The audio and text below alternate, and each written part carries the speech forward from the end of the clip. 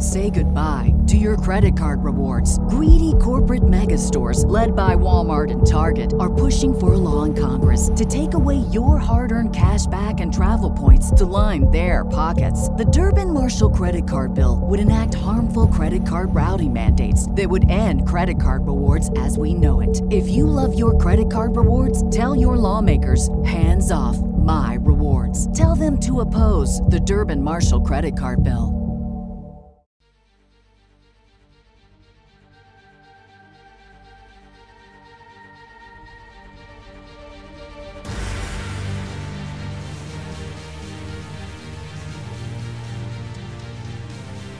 Greetings, nerds. This is Cena Nerd. I'm your host, Sarah Belmont, and with me, as always, is our Mr. Producer, Will Paul. How are you doing tonight, Will? Doing very well, Sarah. How are you doing this evening? I'm doing all right. That was like the worst I'm doing well ever.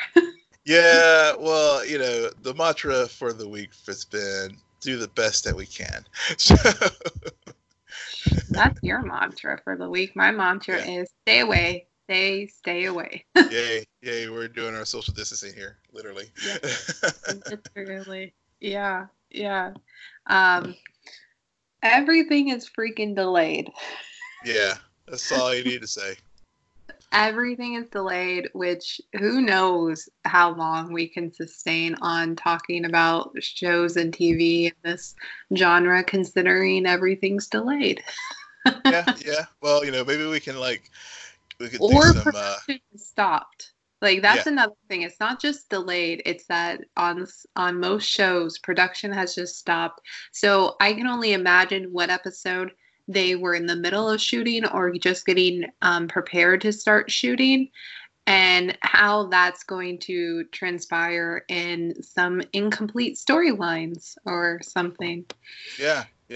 It's wild. I think some shows were able to, like at least with Arrowverse, were able to finish the show that they were in a process of filming. But we're already seeing adjustments in schedules and air dates, and movies like going from getting moved up early as far as on demand and streaming service release. Like, you know, Rise of Skywalker was moved up. I thought something I never thought I would see actually happen. The Mouse gave in and pushed back Milan. Mm-hmm. So it's just as we were talking in the pre-show, it's just a new world that we're in. Yeah, a new world, and Stephen Amell is like, the joke's on you, CW. I got out while I could. Yeah, really. I'm done. I haven't had a chance. I was hoping to watch the interview. Well, I guess not interview, but the Instagram Live that he did, and because I saw the comments that I'm done, and I've had it, and he said, you know, in some of the clips I saw where he said it with a smile and stuff, and I really wish I haven't had a chance to see the actual footage, to see his mannerisms and stuff, but I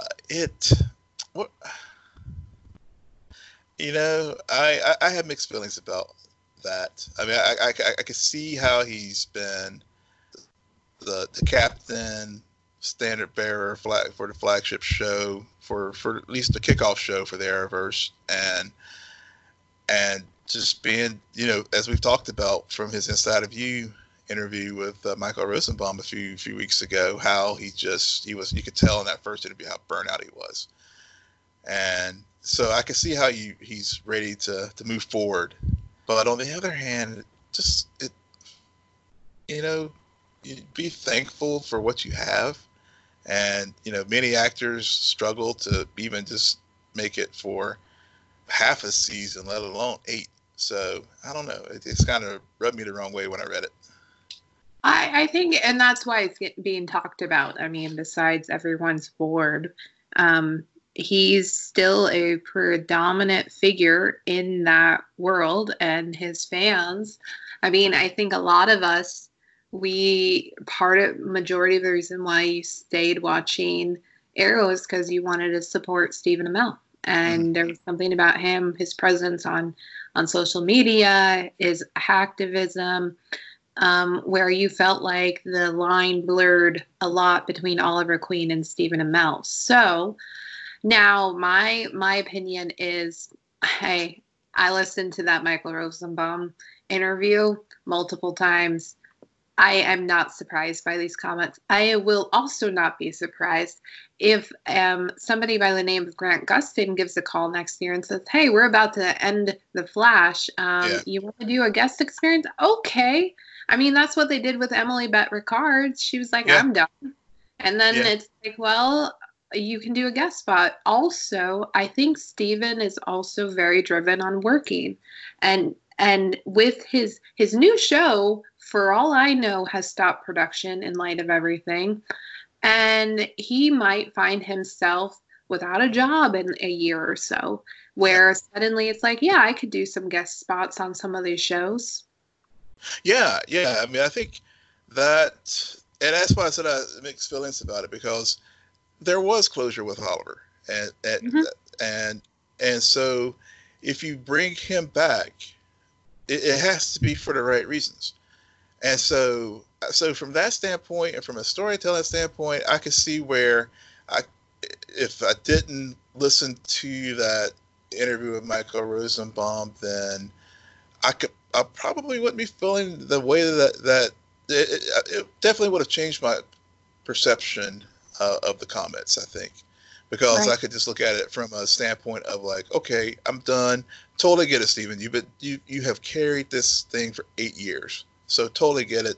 Looking for something new, creative energies, outlet for your career. Totally get that. But having listened to the interview and just both the meltdown as well as when he came back.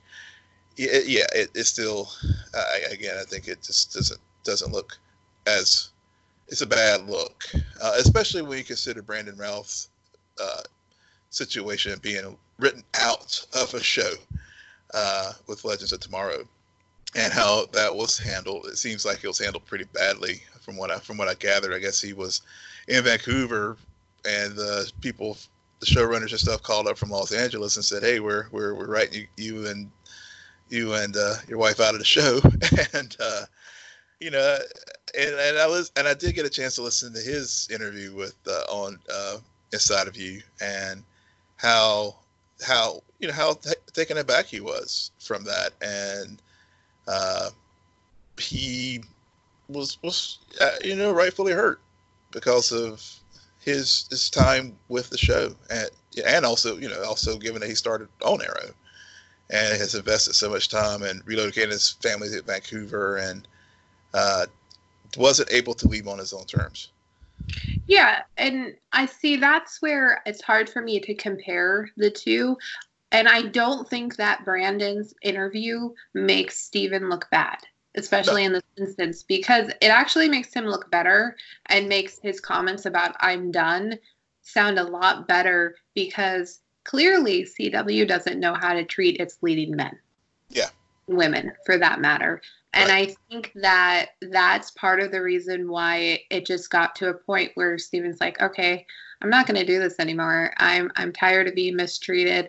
He gave those stories about what it was like to shoot his final scenes. There were problems there, and he, quote unquote, left on his own terms. So I think that I listened to a majority of the interview with Brandon Routh. I have my own opinions about just him in general, so I'm also not hard. But if you've seen the 2-minute clip where it's referenced, that's about it. I didn't really hear him to go into too much detail about the exact logistics, and I don't think he was also wanting to put all of that out there, because it's still kind of a broken family. But I mean, it's really hard, because we all know that sometimes these shows, there are no stakes. You have to let characters go. You have to let characters get to a point where there's nothing more they can do other than pass the torch. So although I understand in terms of this is my livelihood, this has been my life for 5 years, my family for 5 years, I didn't see this coming. I get that. But a lot of us who just work in the regular business world, when we're laid off or let go, it's the same exact thing. It's just like, what do you mean? So I don't know. It's interesting, and I'm glad to hear stories like this. So I think it makes these actors more human. It does, and I'm glad. If you have, we've mentioned it before. Michael's, even though Rosenbaum, even though he will spend a lot of his show talking about himself. Mm-hmm. and I feel sometimes like he has these guests on to like help him work through his own issues and stuff. But he really does bring a lot out of his guests. And I would love if we could get Grant Gustin on, because that would just be, I think, a very fascinating interview if he were able to get Grant on and not do the sort of car wash, Entertainment Weekly trade type of interview, but one that's more in depth. So that Grant can explain why he's phoning it in the Flash, on the Flash. And so Grant can respond to the recent complaints about why Barry doesn't recognize that Iris is not Iris. Yeah. Barry's getting slammed right now. It's like, dude, I know you went through a lot in Crisis, but you would think you would be able to tell who your wife is, and especially when she could cook. I should have been ding ding ding. It's really, this episode. It was funny because I saw a lot of the tweets going on about like, really, Barry, you can't tell the difference yet. You can't. What's the matter? I before I actually watched the episode, so watching the episode, it was like a heightened version where I was constantly looking for the openings, and then we had Joe, who is clearly picking up on some bad vibes. Right. It just astounds me how long this whole storyline has continued. It's getting to the point of exhaustion for me, where I'm just like, okay, yeah, we didn't even see Iris on the other side of the mirror this episode, did we? We did not. It was all McCulloch. Yeah. Eve. Yeah, it's all Eve. So, and the thing to me, this is the big plot hole, and which they haven't really addressed, is why. So Cecile can read and sense everybody else's emotions, and thoughts, etc., and yet she hasn't been able to do the same with Iris. Because Cecile is a MacGuffin. Yeah. They utilize Cecile and her abilities when it allows them to do something.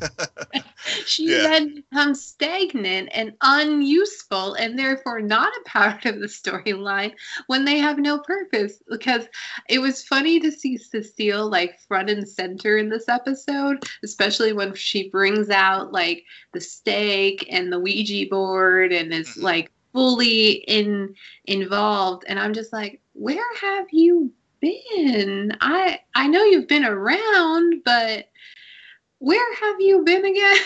Yeah. I mean, I know that they changed the character. She's no longer in the DA's office, and now she's in a private practice, and I think she was doing defense work for Meadows, and then I guess she was still around the Central City News. You're right. I mean, it's one of those things where when you have such an expansive cast, characters do become MacGuffins, and she was a big one this week, along with Sunshine. Yeah. Which again, really fresh. It was like, okay, it was. I think that was one of. I will say I enjoyed this week's episode. So let me just put that out there. I thought it was. I do think, given that we've had pre-crisis, post-crisis, having instead of one big season-long arc of a big bad, it has helped the story in the sense that things are moving a little bit faster as far as certain elements being developed. But at the same time, you are correct in that whenever they do try to shove so many things into an episode, things do seem to linger a little bit longer than they should. Right, right. Yeah, I'm glad. Oh, okay. Yeah. No, go ahead. Yeah, I'm glad you brought that up, because this episode, half of it, or 60% of it, I really enjoyed. Everything with Nash and Thawne. Mm-hmm. And it bothered me, though, that I think it took 10 to 15 minutes into the episode before we even saw Nash slash Thawne. Like, there was this very long opening to set up the prismatic reflector and to explain what happened to Sisko's girlfriend and how that all is working out, and to the Sunshine storyline. And I'm like, this is the exorcism of Nash. So right. So what are we doing here? And then when they got to it, I really liked all of the talk about the negative tachyons and the positive ones, and that just reinforces this idea of good and evil, and of the differences between Barry and Eobard. So all of that was fascinating. It was fascinating to understand more about Nash and his mm-hmm. grief. Yeah.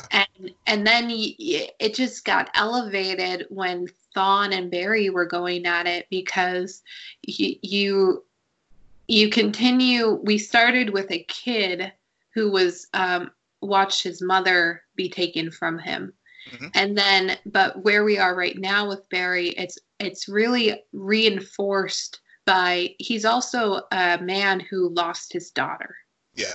Yeah. So I thought that was all beautiful. However, it did not help to be in this like weird state of, here's a really good storyline and it's very Flash like at its best, and then mm-hmm. but we have to go and spend time over here to further the overarching storyline that very few people are invested in. Yeah.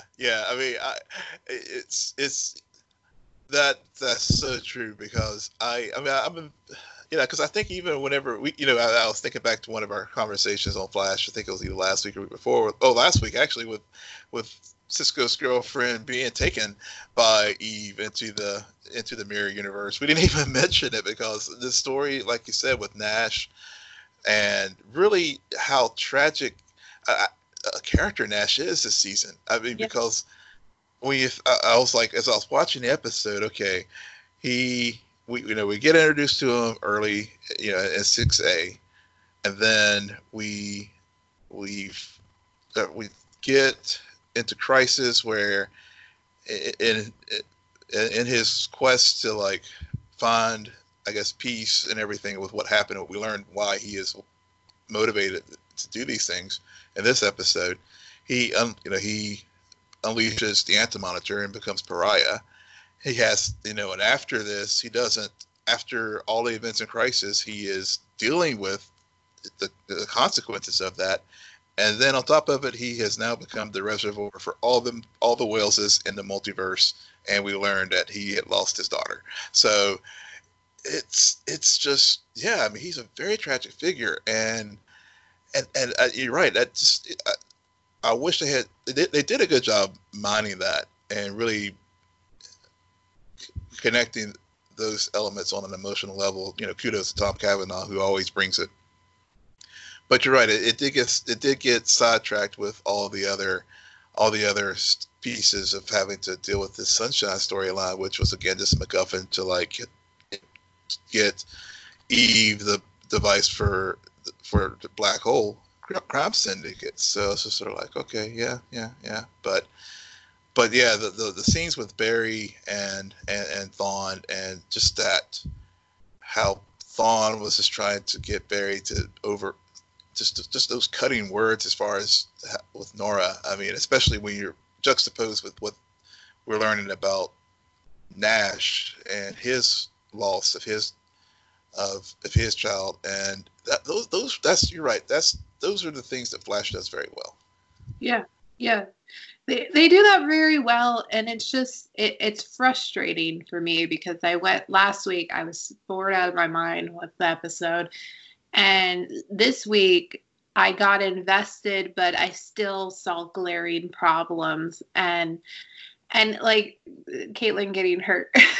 Yeah. But it was just like, did they just want to like come up with a clear reason as why she wouldn't be involved in the rest of the episode?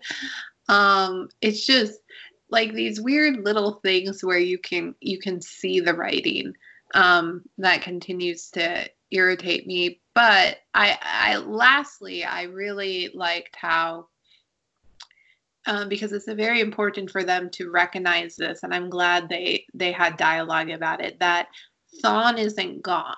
Mm-hmm. Mm-hmm. So that allows him to be put on the shelf, but knowing that if he comes back, well, we already established he's not completely gone. So he's just looking for a body. Yeah. So probably either like Tom Cavanaugh. Yep, bring Tom Cavanaugh back again, or maybe Matt Letscher if he's available. But I did like that piece of the story too, because and I'm glad they actually wrapped up the Thawne story this way.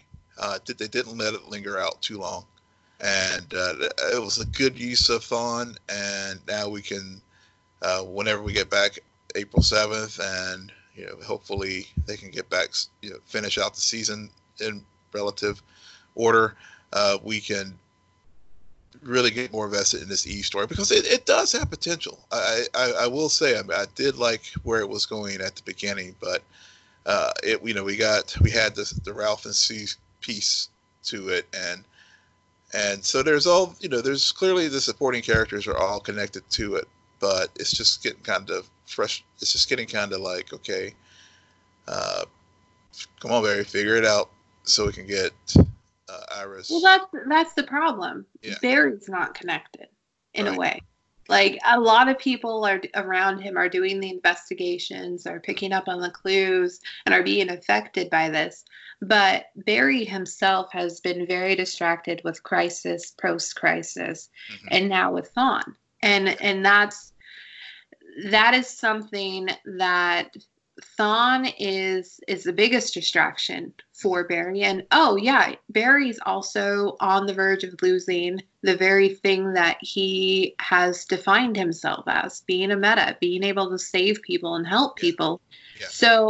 So everything, it's both understandable that they're coming up with good reasons for Barry not being like, oh, we have this brewing problem. But at the same time, the show is called The Flash. Barry's our main character. They haven't made it clear, other than locking Iris away, why this is his villain right now, why this is the overarching big bad, what he's really doing to it. And of course, as I'm saying this, as soon as he gets reunited with Iris, he's going to be on like a revenge mode. But it's still there's still something lacking. I'll say that there's something lacking, but this was definitely not the only show that aired this week. No. Oh, man. So moving on to Batwoman, where we got to a very creepy flashback episode. It's not my favorite episode of the season by a long shot. I also don't. I'm mixed about this episode. I hear you. Yeah, there was something that felt very. There was a lot of information, and there was a weird twist. And I'm glad. I'm glad at where we ended. Okay, I'll say that. I like the ending. Okay. To get there, for whatever reason, I wasn't 100% like, oh, cool, fascinating. I wasn't like engaged as I normally am, especially with this show. Yeah. I felt that way this week too, and I don't know if it's because I was just tired Mm-hmm. or if it was just it did have that feel of like, yeah, it was a lot going on, but it wasn't going on. If Yeah. if yeah, and and I mean it recognized the bigger Bat universe because bringing in Scarecrow and Crane's fear toxin as a way to that they use Mouse to capture Alice and to uh, use that get the fear toxin to show her that and I will say it did finally give some context for why Alice is the way that she is. Yeah, it added another layer to the horrors that she encountered under Cartwright and with Right, Cartwright. right, And right. especially as they tie it back into a woman who I can only assume is named Martha. Just saying. Yeah, they just they Mabel, but anyway. Anyway, but at the same, and I like how you see the flashbacks, so you get sympathy, and then you're also viewing the world through a fear intoxicated Alice, Mhm. and how Cartwright manipulation and strings continue to be pulled, especially when and then you have this weird encounter, or this not weird, but this cool encounter between who's their father name? What's their father name? uh as far as which father, Kate's or Yeah, Kate? Kate. Oh, Jacob Kane. Kane. So Yeah, so between the Kanes and the Cartwright, yeah. and it's just, and then the revelation that he killed Beth, and I think that's my issue. Mm, Viewers knows who killed Beth. right, So as they're making these revelations to us, it's not really a revelation. right, right. Yeah, yeah, exactly, and so yeah, that was a yeah, that was one of the threads that kind of like, okay, yeah, I didn't follow through with that, but and also whenever Kate was explaining to her dad about Beth, that wasn't that that wasn't Alice that was murdered, that was actually Beth, and trying to explain the multiverse as far as how that all worked, and so yeah, that was just, I was like, okay, it needed to be done, and but again, it was just like I just felt like there was just a lot of stuff being thrown at the dartboard, but and it was just kind of hard for me to like to sort of focus A to B to C to get to get to that point at the end of the episode where we had the conclusion of Cartwright's story. Right, right. Which puts Kate in a very precarious place. And that's why I like where it ended. I like where it wasn't a waste of an episode, Right. because it clearly sets up a bigger issue for Kate, and it continues the story and this dynamic with the Kane family specifically. I mean, Yeah. they're all in it together now, and they got Yeah. to bury this body, and I really like that place, because there were a few episodes ago I never thought we would see that, and so Yeah. I'm glad we came here. At the same time, there was something that just didn't work well and wasn't conducive with all the different things that they were trying to explain, like having all of these flashbacks on top of having Alice go stir crazy with the fear toxin, on top of Kate and her father encountering the man who took Beth away from them, Hmm. twice technically. Yeah. Yeah.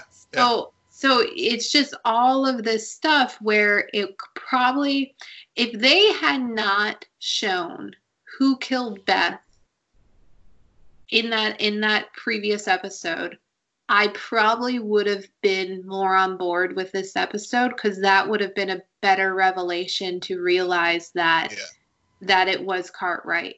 Yeah. I also, or they could have reduced the fear toxin, what is it, delusions that Alice, and focus more on the Kate and her father coming to terms and the moral quandary that they face, especially since where it leaves, and ultimately Kate does kill Cartwright, and she really separates herself from Batman in this episode, which we've been talking about the similarities and how they're manipulating the lore in all the right ways to make it familiar yet different. And then it's like they just drove off the cliff with this ending.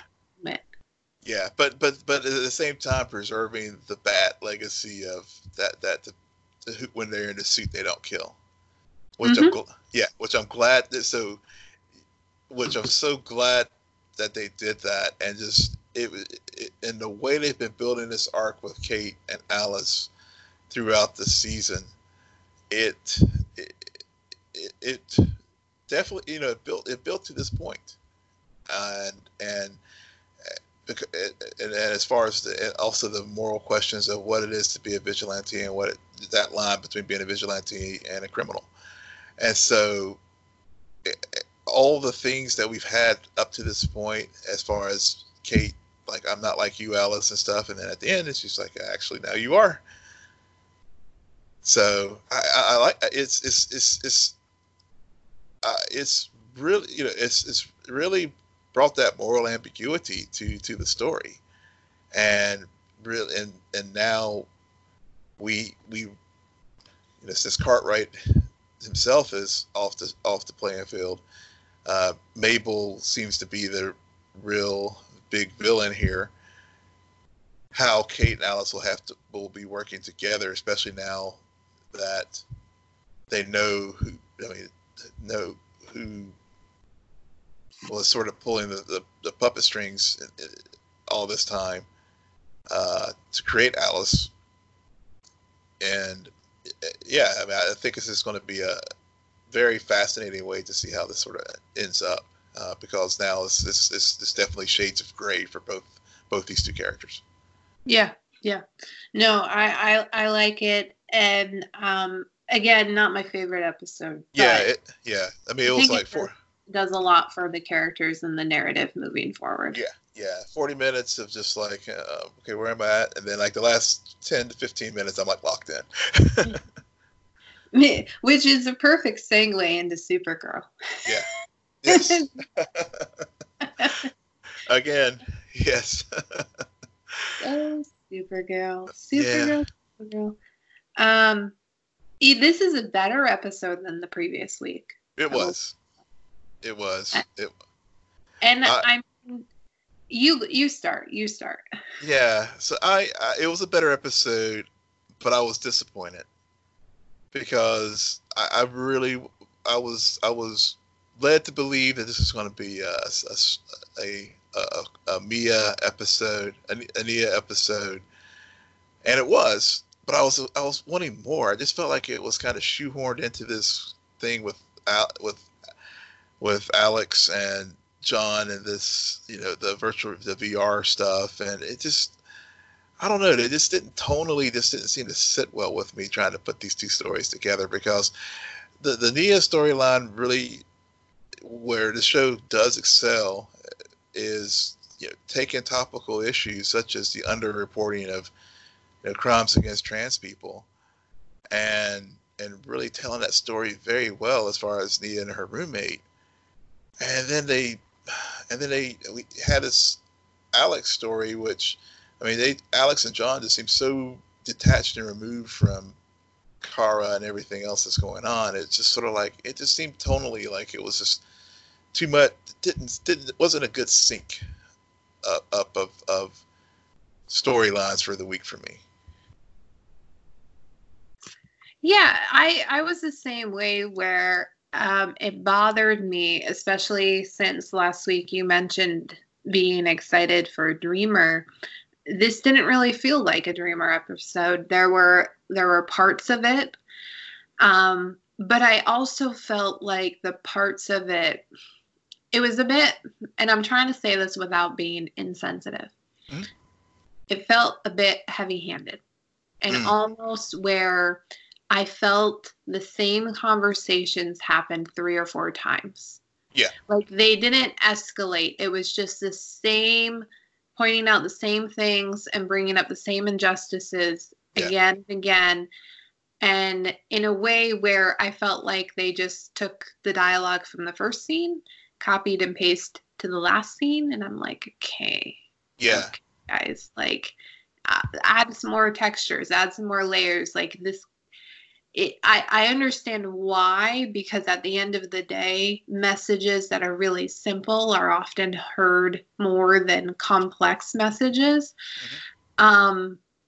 And I did like a few scenes, especially between Nia and Kara, where they have a tendency to either make Kara really observant and fully understands all these situations, are really ignorant.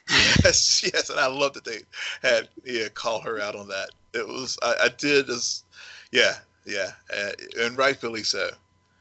Rightfully so, but it also bothers me because I'm like, Kara, wake up! And this is not the first time when this has happened. Where I'm just like. It's really hard to follow a lead of a show when they keep doing these, like, being really ignorant about anything that isn't alien related. Yeah, well, that was we talked about that last season with all the things, xenophobia and everything that was going on, and it's carried forward again. And at this juncture of the show,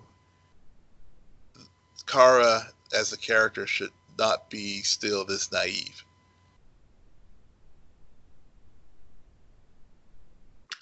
Exactly. And it stuck out like a sore thumb in this episode, particularly.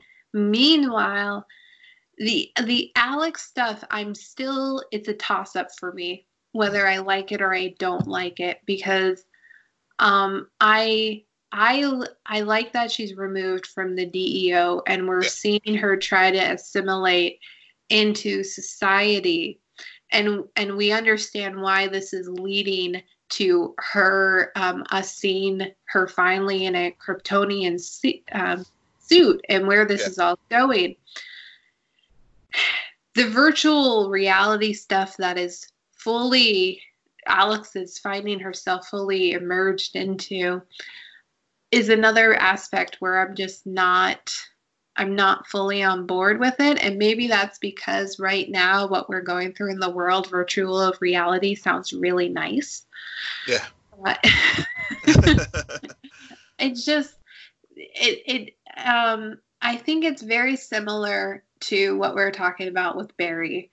Mm-hmm. Kara is somewhat connected, but she's very distracted by Lana and by Lex. Yeah. And by Lana, I didn't mean Lena and Lex. I meant Lena and Lex. And so it's hard to get on to the Leviathan storyline when it's not being driven by Kara. Yeah, exactly. Yeah, that's a very fair point. That's a very fair point. And I think that's why it's sort of like it doesn't resonate with me as much, given, and I love Alex as a character and stuff. So, and I like how she is still, the way that they use this episode, especially whenever she was in that VR world, and she was trying to figure out how to use her tech, and she's used to things working whenever it's supposed to, and coming to grips with that. It definitely, so it does give some new texture to her. But again, like I agree with you as far as the stories itself. It just seems, and maybe you're right. It's just the times that we're in now. It's just sort of like, okay, I can do some escapism a little bit, but at the same time, it's just like, make it. And obviously, this was written weeks before all this is going on, but it just, it's just kind of hard to get fully invested in it. Yeah. Creepy ending scene. Very creepy ending scene. Yeah. And a part of me did like that. Jeremiah died. See, again, for some reason, Alex and Kara, they often have some episodes where it's about them being children and growing up the way they did and their parents, and then other episodes not so much. So I feel like it's been a long time since we've heard that name, Jeremiah. Yeah. My opinion. So part of me was like, oh, okay. Yeah, I was like, okay. I was like, all right, they're writing Dean Cain off since he's for his real world beliefs or whatever. I don't know, but it just kind of did seem it did kind of come out of left field with that. With his passing. Yeah. All right. And the moment that Will always waits for whenever we get a chance to talk right now, Picard. This should feel like talk therapy. Picard. I'm going to say it like that from now on. Picard. JL. Yeah. But it did. I just felt like this was it was truly a bottle show after last week, and I mean it was okay. I have to admit it was an okay episode. I was trying to write a few notes about tonight's episode for our recording tonight. I was like I said, the first thing that kind of stood out with me was like it just felt like it was a lot of talk. Mm-hmm. A lot of talk. A lot of exposition. And a lot of quote-unquote revelations, not really, but hey, we need to do something for an hour. Yeah. We are on a limited budget, so we're gonna just keep it simple as far as the sets. I just want to call it out right now. The Rios story aspect of this episode. The moment he sees Soji, I'm like, no. You will not tell me. This is my thought process, Will. You will not tell me that out of all the pilots in this universe, Picard just so happens to get in touch with someone who knew Soji's mom. Yeah. You're not, because there's a lot of emphasis placed on Data being the father, and I'm constantly like, who's the mother? The mother? And it's just something where that moment, and then it takes forever to get there, but we finally get the history. And I'll be honest, I didn't understand half of really what Rios was talking about.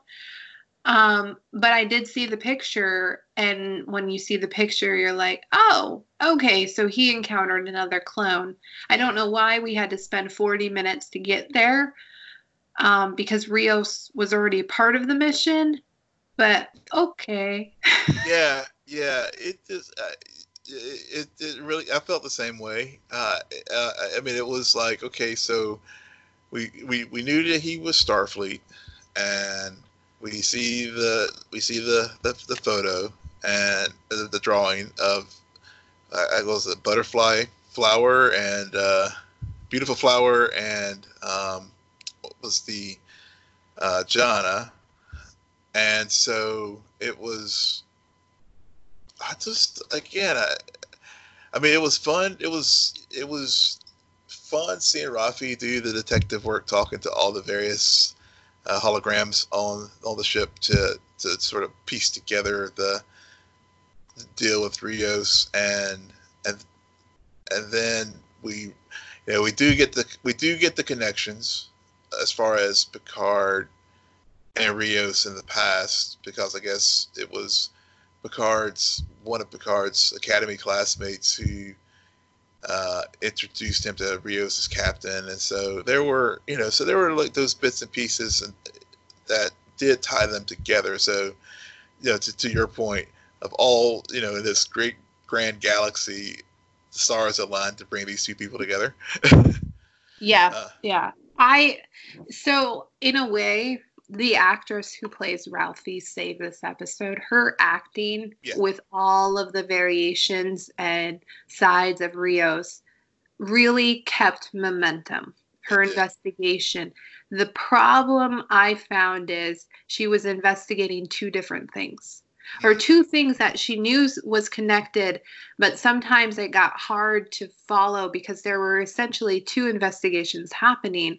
The one about Rios and what his connection with Soji is, and then the one about her theory on the where the Tel Shari and their beliefs stem from, and where the and how this all happened, and what happened on Mars, and how it's all connected. So it got kind of overwhelming, and just to a point where we're like, okay, let's get there. Let's get there already. Yeah. We're on our 5th version of him. Yeah. It did, but you're right. I mean, she did help carry the narrative forward very, very well. One of the things I did like about the episode, though, is Seven and Elnor. It was just, so when we last saw Elnor, he was on the cube. Narissa was hunting him down as far as after she's killed Hugh, and he was in the control room and stuff, and so it was pretty cool to see Seven go full Borg for the purpose of trying to save the folks on the other Borg on the cube, because the Romulans were just like, okay, we're obviously trying to kill, open airlocks and just send them all out into space so they could use the cube for their purposes. Mm-hmm. So that was, seeing Seven do that, and just the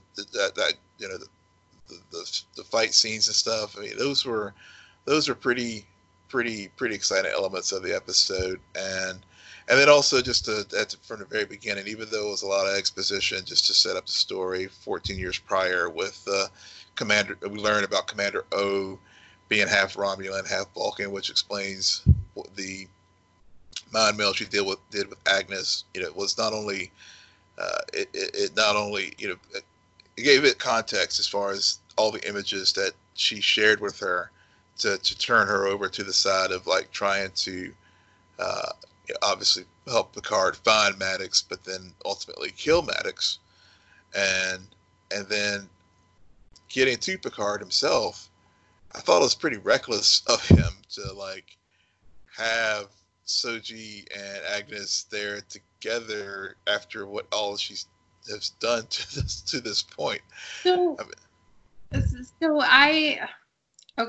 first of all, when they dropped that bit about Commander O, I immediately thought of you, because I remember you referring to like, who is she? What is she? Ago. Now, Soji and Agnes, I actually argue, is one of probably my favorite aspects of this episode. Oh, yeah, definitely. Oh, I didn't say I didn't like it. I just thought it was just very reckless of Picard. Yeah, but you also went on and on about the cube, and I was kind of like, about the cube. Yeah. Because with Agnes, I didn't, for whatever reason, up until that confrontation with Soji, I didn't really see her as a three-dimensional character. Like, she gets brought on board, the naive woman who's spent her life in research, adventure. We've seen that before. Mm-hmm. And then we find out she's a mole. And now you realize why they decided to go with her as being the mole, when she's both worked her entire life to see a creation like Soji.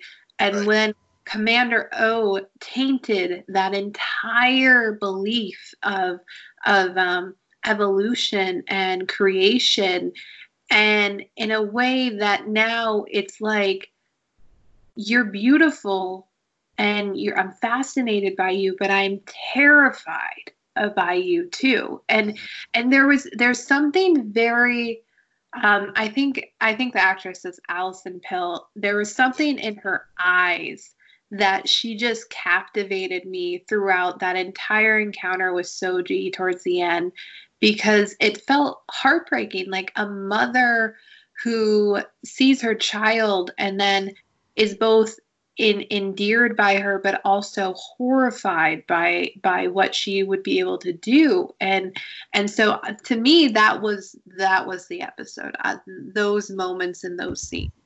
Yeah, I completely agree with you there. That and it was a real nice way to build upon the Soji's interactions with Riker's daughter last week, with the philosophical question as far as, are you human, are you synth, and so and building on the how Data's role in the universe, and it was just a good way just to pull all the little threads that we've been building on this season. That moment with like as you just beautifully put it, with Agnes was both horrified and also just in awe of what the culmination of what Soji represents, and also Dash. Yeah, and I think that we're gonna get a little bit more of that specifically from Picard soon, because that's the whole crux of this whole season, is that the Tel Shari, they all believe that just because it happened 800 years ago, I guess, these synths are going to evolve to a point where they will just destroy everything and everyone. And so it's like a pendulum. It's a pendulum swing. So it's 50-50. Like, yeah. Picard had one good experience with the synth. Right. Yeah, and he's standing by that to the point where he could also introduce the end of the world, because Soji, technically, I guess she's kind of just assuming she's the destroyer. But hasn't been proven. Hasn't been proven, but I mean, but again, it did do a good job of pulling forward. Ram does, who is, we've learned, and this is Narissa's aunt.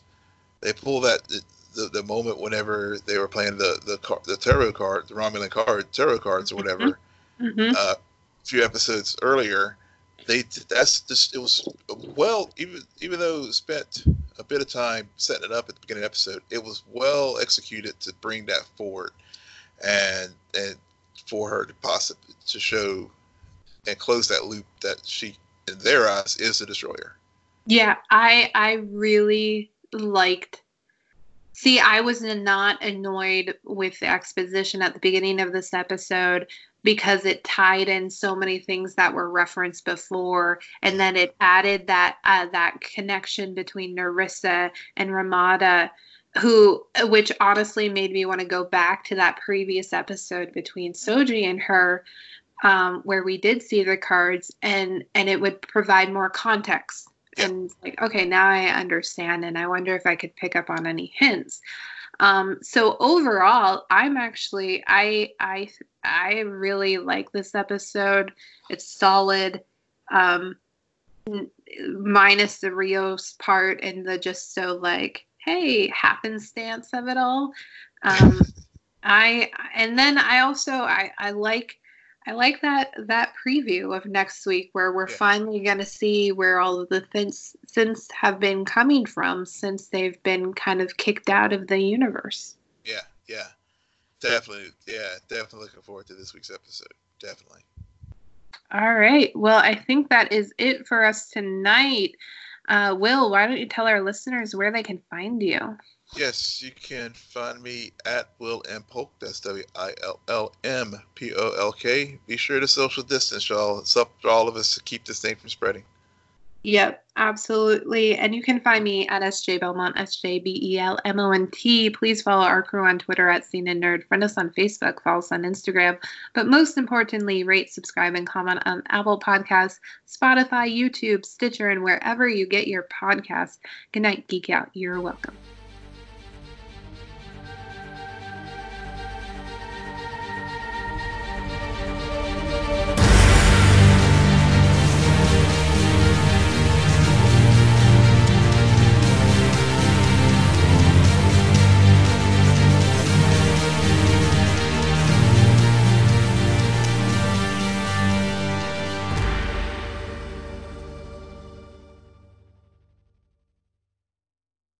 Say goodbye to your credit card rewards. Greedy corporate mega stores, led by Walmart and Target, are pushing for a law in Congress to take away your hard-earned cash back and travel points to line their pockets. The Durbin-Marshall credit card bill would enact harmful credit card routing mandates that would end credit card rewards as we know it. If you love your credit card rewards, tell your lawmakers, hands off my rewards. Tell them to oppose the Durbin-Marshall credit card bill.